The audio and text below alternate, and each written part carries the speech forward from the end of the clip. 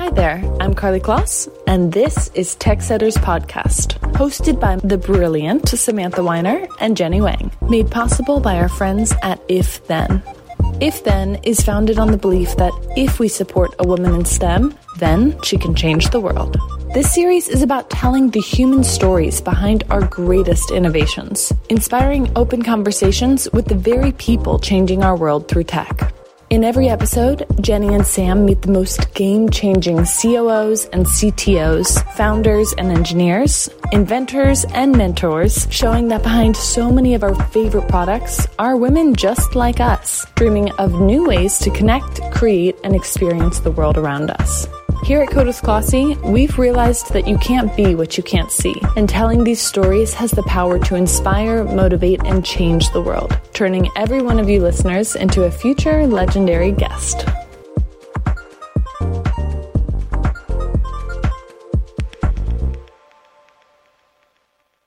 This week, TechSetters features an exceptional woman whose work elevates those building the future. Her joint venture, #Angels, is built on the philosophy that sometimes venture investment is personal, and sometimes it's a group effort. Jana Messerschmidt's credentials include investor, advisor, board member, and operator. Alongside her business partner, Jessica Verrilli, she's a founding partner of #Angels, with investments ranging from Carta, OpenSea, Levery, SnackPass to Threads, and many more. Jana offers her insight into the world of tech startup venture capitalism, as well as their personal stories of making the world a better, more empowered place. It's an excellent episode. Dig in and enjoy.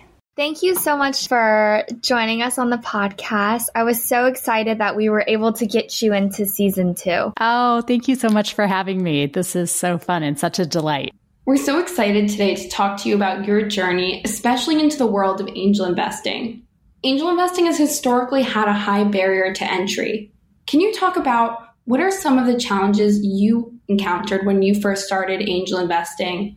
And how has that shaped the way that you've structured #Angels? People have asked us how we got started with #Angels, because I think it's really hard when you are trying to get started as an angel investor because you don't have an investing track record. Maybe you do, or maybe you don't have a platform to talk about it. So how do you get that flywheel going? And the way that we thought about it when we first launched was because so much of an angel investing is backing people, we were we're going to draw from our operating networks. And so across the 6 of us, obviously we had the Twitter network, which has been amazing. And we backed quite a few founders that have come out of Twitter. We also had Google. We also had Netflix. Eventually we had Slack. So we basically had a pretty good broad reach into just people that we knew who we thought were awesome, who were starting companies. So that's the thing I would say to get started is figure out who are the people that are going to run through every wall and who could potentially be founders. And those are going to probably be the first people you back. The next thing I would say is befriend some other angel investors, people who are investing in areas that you people whose track records you really respect, and become friendly with them because angels send each other deal flow. So I have to give a shout out, Alad Gill, who's just been a prolific angel investor. He's in a zillion great companies. He was amazing when we first got started. He sent us several just awesome companies. So find those other angels out there in the ecosystem who will send you some great deal flow, and also who you would be comfortable sending great deal flow to. Because it is, you do end up kind of sending things back and forth. The third thing I would say is get to know some institutional investors who you like and respect. So if you're doing things at the earliest stages, get to know the great pre-seed and seed investors. So another shout out, First Round Capital, when we launched #Angels, they proactively reached out to us, Finn Barnes, who's amazing. And he was just hey, I would love to help you guys. What can I do? I'll send you some deal flow. Would love to see what you're seeing. And so it just started this amazing relationship where he started sending us some really great things and vice versa. And after we'd been doing this for about a year, then you started to see that the founders that we had actually already backed, they're like, you're really helpful. So the founders that we had backed started sending us deal flow. So like if you look at that pie chart of deal flow, it definitely continues to shift. Like the longer you've been doing it, now we get so much deal flow from the founders we've already backed. Where in the early days, that was obviously a very small piece of the pie, but it will change as you get more and more embedded into the ecosystem. I mean, your portfolio speaks for itself, from Coinbase to Clubhouse to Cameo, Bird, Airtable, Sarah Flint, Instacart. All of these investments just show the impact that you've had on the ecosystem and how your thesis and strategy has really played out. So taking a step back to the beginning of your journey, you studied computer engineering at UIUC, and your career has gone down both engineering and business paths. So how did you first get interested in entrepreneurship, and what were some of your earliest memories of STEM? Yeah. Oh gosh. Okay. So I grew up in this like really tiny town. It's called Manitou, Illinois. Its population like 1,500. It is like in the exact middle of the state of Illinois. Mom was a school teacher and my dad worked at Caterpillar, which was headquartered in Peoria, Illinois. So I was not surrounded by STEM whatsoever. But both of my parents always were very, very encouraging of, you seem like you really like math and science. Like maybe you should do something in math and science. And so I was super, super fortunate. My dad was also a veteran. I got a full tuition scholarship through a Children of Veterans program to go to UIUC. And UIUC happens to have a great engineering program. And so this will sound like kind of crazy, but given that I didn't know anybody in STEM, I didn't know anybody who had studied like CS or engineering, I literally picked it out of like the course catalog. And I was like, I'm super interested in knowing how electronics work. I've always loved gadgets. I've always loved, computers, which back in the day, was like a modem connection to the internet. So I think I want to go figure out how the actual underlying hardware of computers work. And that's how I candidly just stumbled into computer engineering as opposed to going into CS. And I remember showing up freshman year at UIUC. We didn't have AP classes or anything like in, the small school where I had grown up. And I was woefully underprepared. There were so many things that I was very, very behind on. But, I think just a testament of trying to kind of run through walls. It was okay, I've got a lot of catch up to do.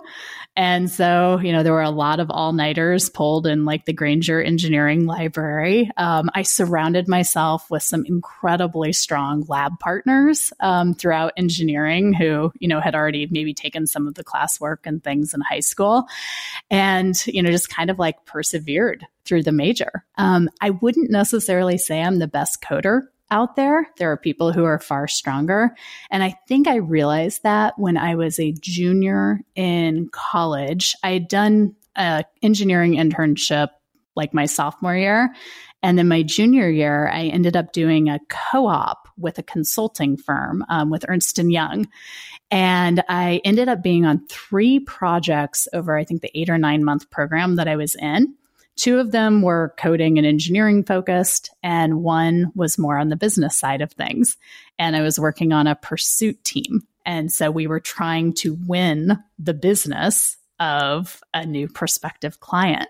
And it was this first moment of even though I understand coding, even though I'll graduate with my engineering degree, there's a whole slew of different things you can do in a post-college world with a deep understanding of technology. And it doesn't necessarily mean probably that I'm going to spend my entire career coding.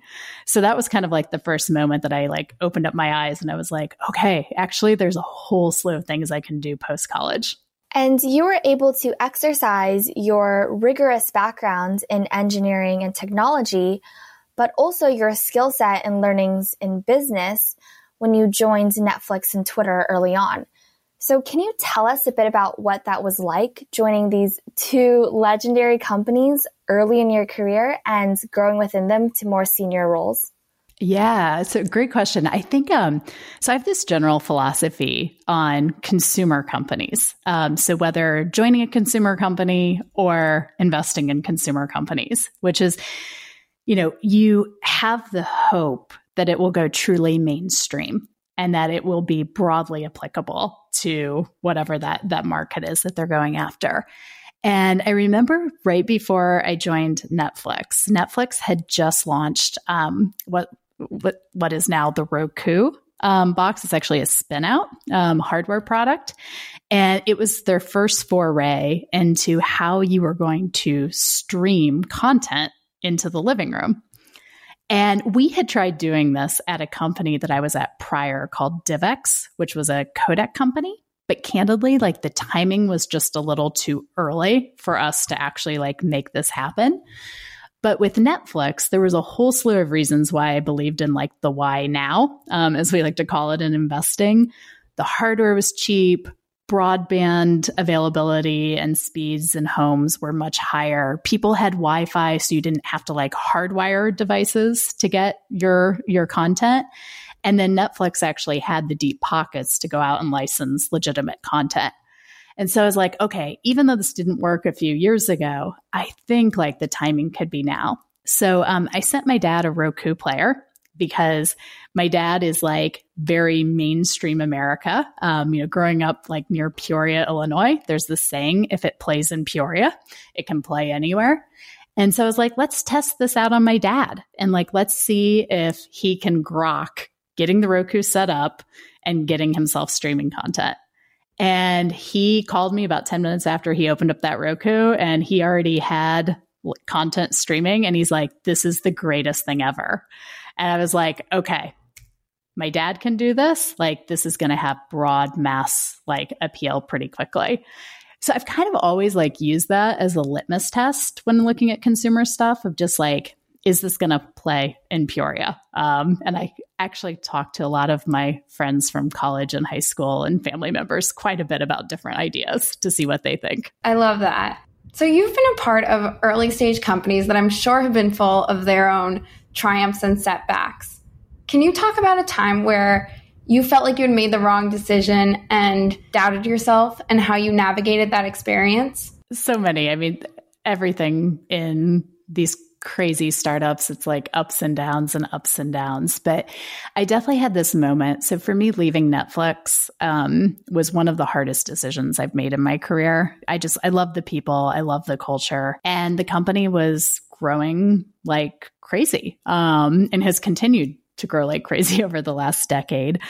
And I had an opportunity to join Twitter. And I think Twitter was probably about 150 employees. So, it definitely had this was 2010. So it definitely had mainstream pop culture appeal, and celebrities and influencers and things were starting to use it.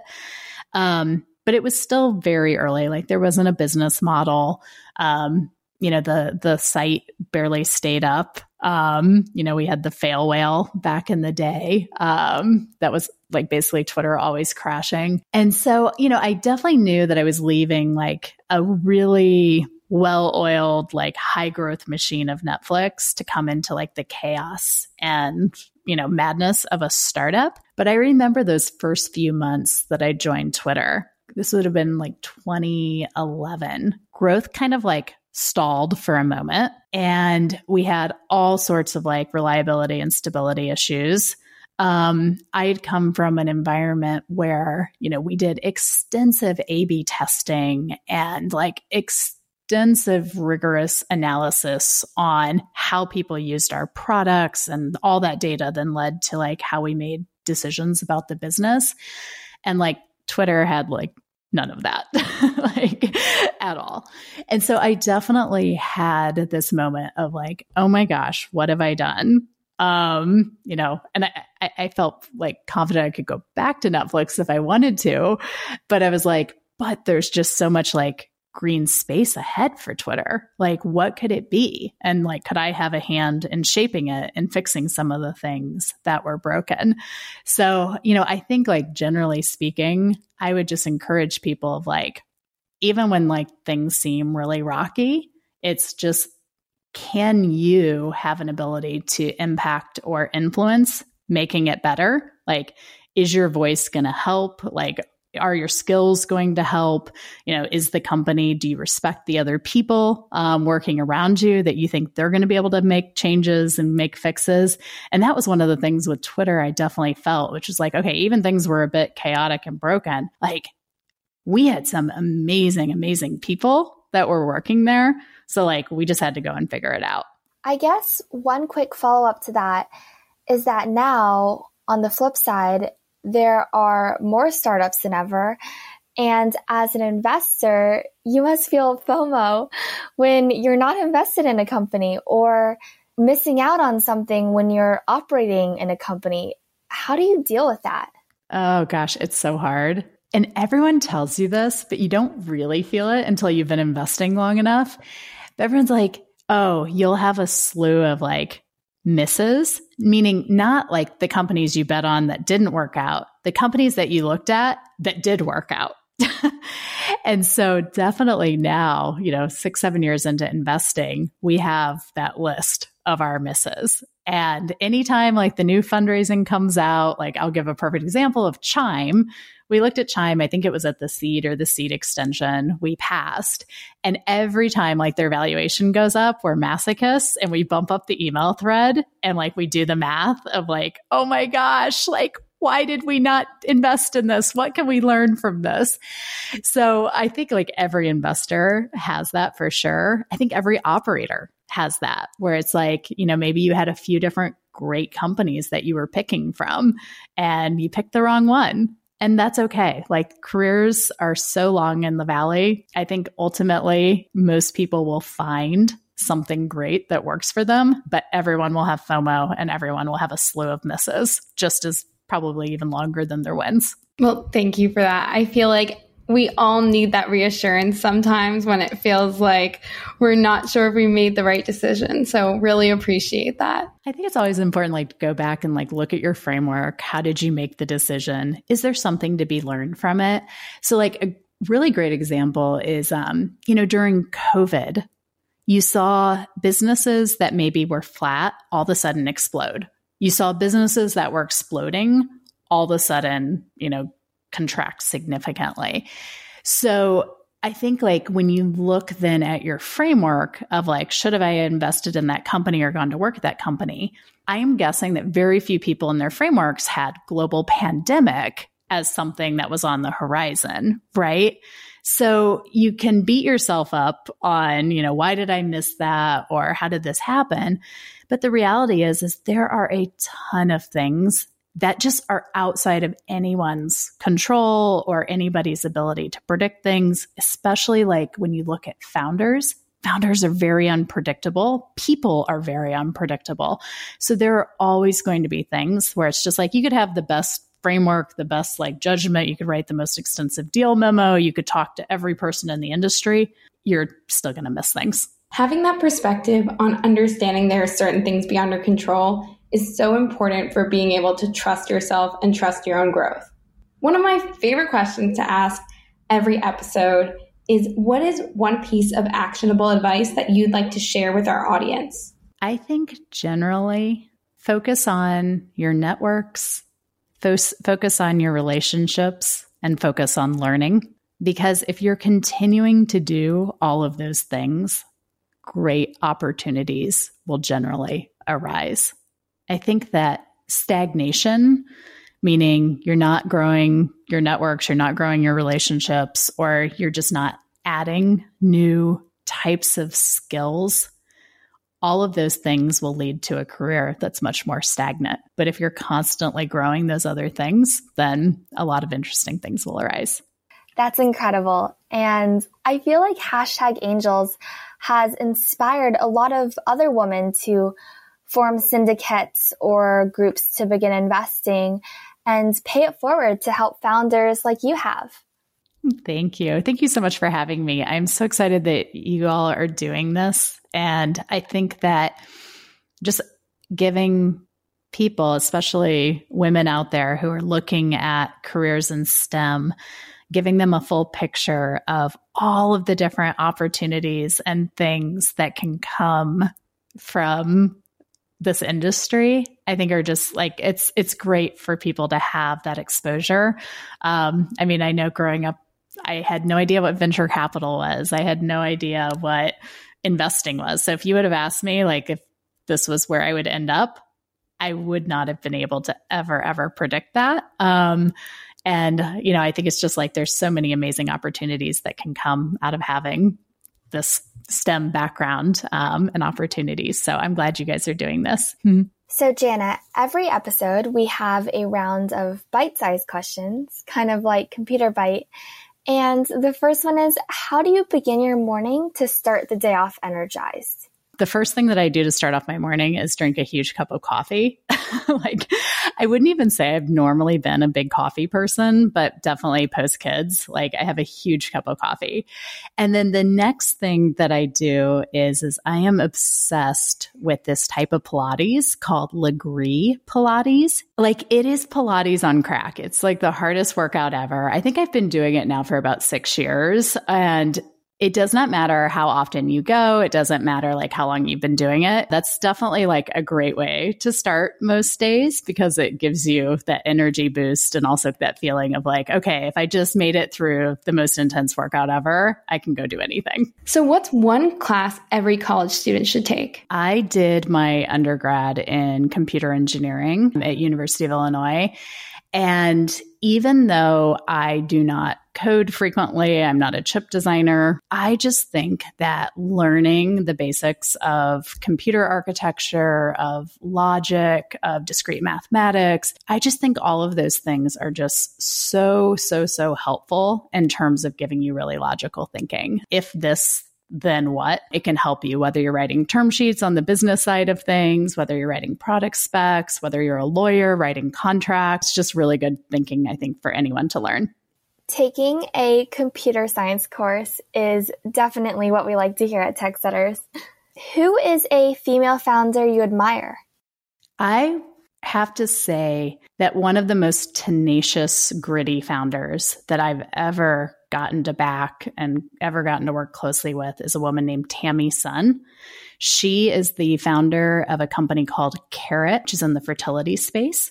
And she has just iterated and persevered. And it's just been so impressive to see what her grit has enabled her to do. For me as an investor, it really was such a good reminder of looking for founders who have that grit and looking for founders who are just going to run through any wall, because she's had to do that time and time again, and she just keeps kicking ass. Who's a mentor in tech that has helped you grow? One of the most transformative pieces of my career was the time I spent at Netflix. It really changed my thinking about how you build companies, how you hire, and how you really set people up to do their most incredible, impactful work. So the handful of people there, my boss was a guy I'd actually worked with prior in my career, is a guy named Bill Holmes. He's the chief business officer. He's still there, but really, I think just taught me how to be a thoughtful and productive negotiator and really focus on building great win-win relationships with partners. What are some new spaces in technology that you hope our listeners will build cool products in? I've kind of been obsessed with this idea of productivity for people's personal lives, especially when you're in multiplayer mode, which basically means you have a family, but I don't think anything is quite nailed it yet. So I'll call it the family operating system. Another area which I think is really interesting is elder care. And so you've got this whole tech-enabled generation now. And there is a lot, I think, that, when you get to the point of having to help take care of your parents, I think that there's a lot that tech will be able to enable and empower there. And especially since now you've got a base of people who really already understand how to use smartphones. And then, I generally really like the media and entertainment space. I mean, I was at Netflix, I was at Twitter, I've invested in a lot of social media companies and gaming companies. I'm really interested in kind of like what this next generation of social and gaming is going to look like. And, I think there's so many interesting lessons learned from a lot of the big platforms that exist on some of the healthy behaviors and unhealthy behaviors that we've seen stem from people having, basically a high majority of their lives online. And I think that this next generation will take a lot of those lessons and hopefully build even healthier products that, won't have some of the downfalls that the older platforms have had. And, I think also having been at one of those platforms really early, a lot of the big tech platforms just weren't ready for how they were used and in some cases abused. Even though we knew like there are societal issues, I think we were far too altruistic on how these platforms could be used to connect and empower people. And the reality is like we were caught a little flat-footed, I think, to how some of them have been used today. What's the best piece of advice you've ever received? Somebody told me about just how small the tech world is. And I realized, like, of course, it continues to get bigger and bigger. And, there's so much innovation happening.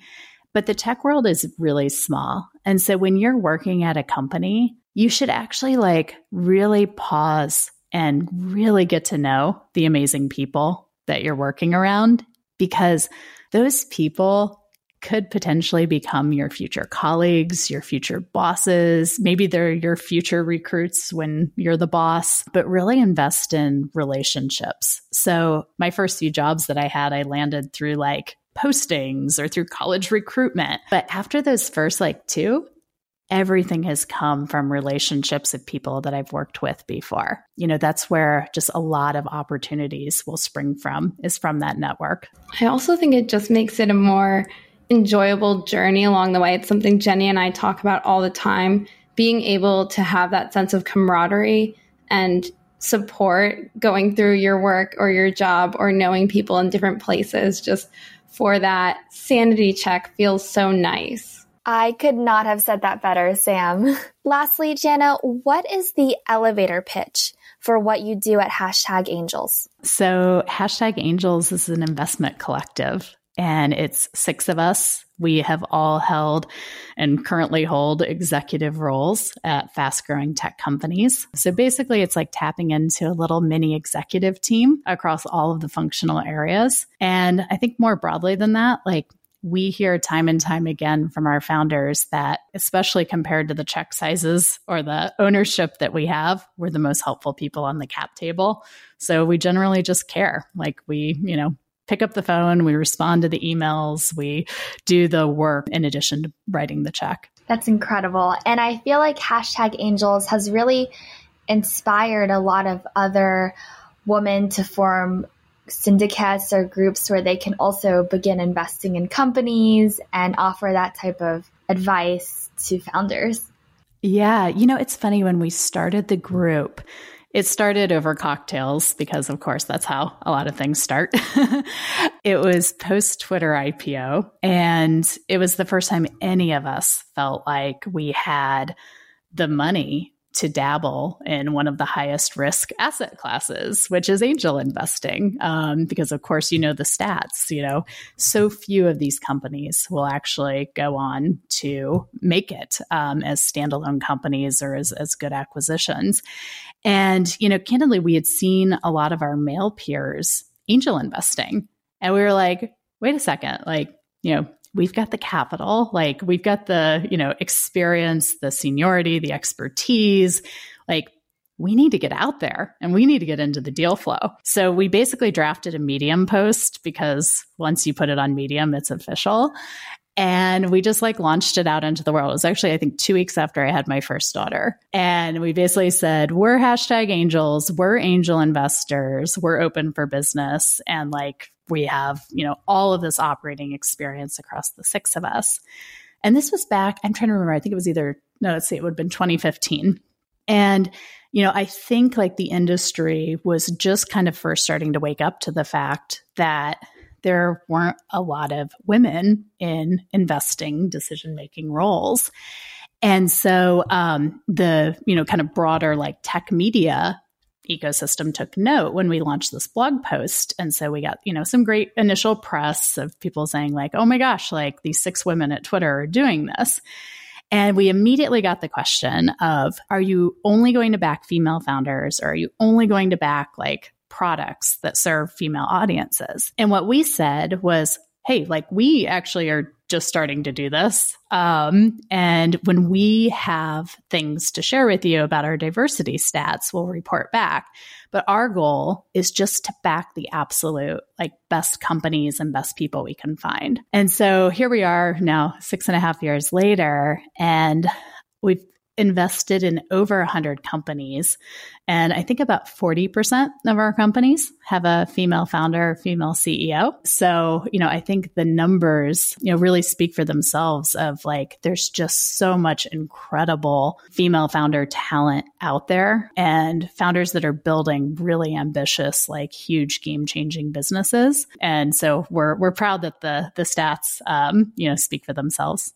Thank you so much, Jana, for joining us on the podcast. I was so happy that we were able to get you in on season 2. Well, thank you so much, Jana, for leading the way for us here. It's been incredible having you on TechSetters with us today. We can't wait to chat again soon. TechSetters is a Code with Klossy podcast powered by If Then. If we can empower a woman in STEM, then she can change the world.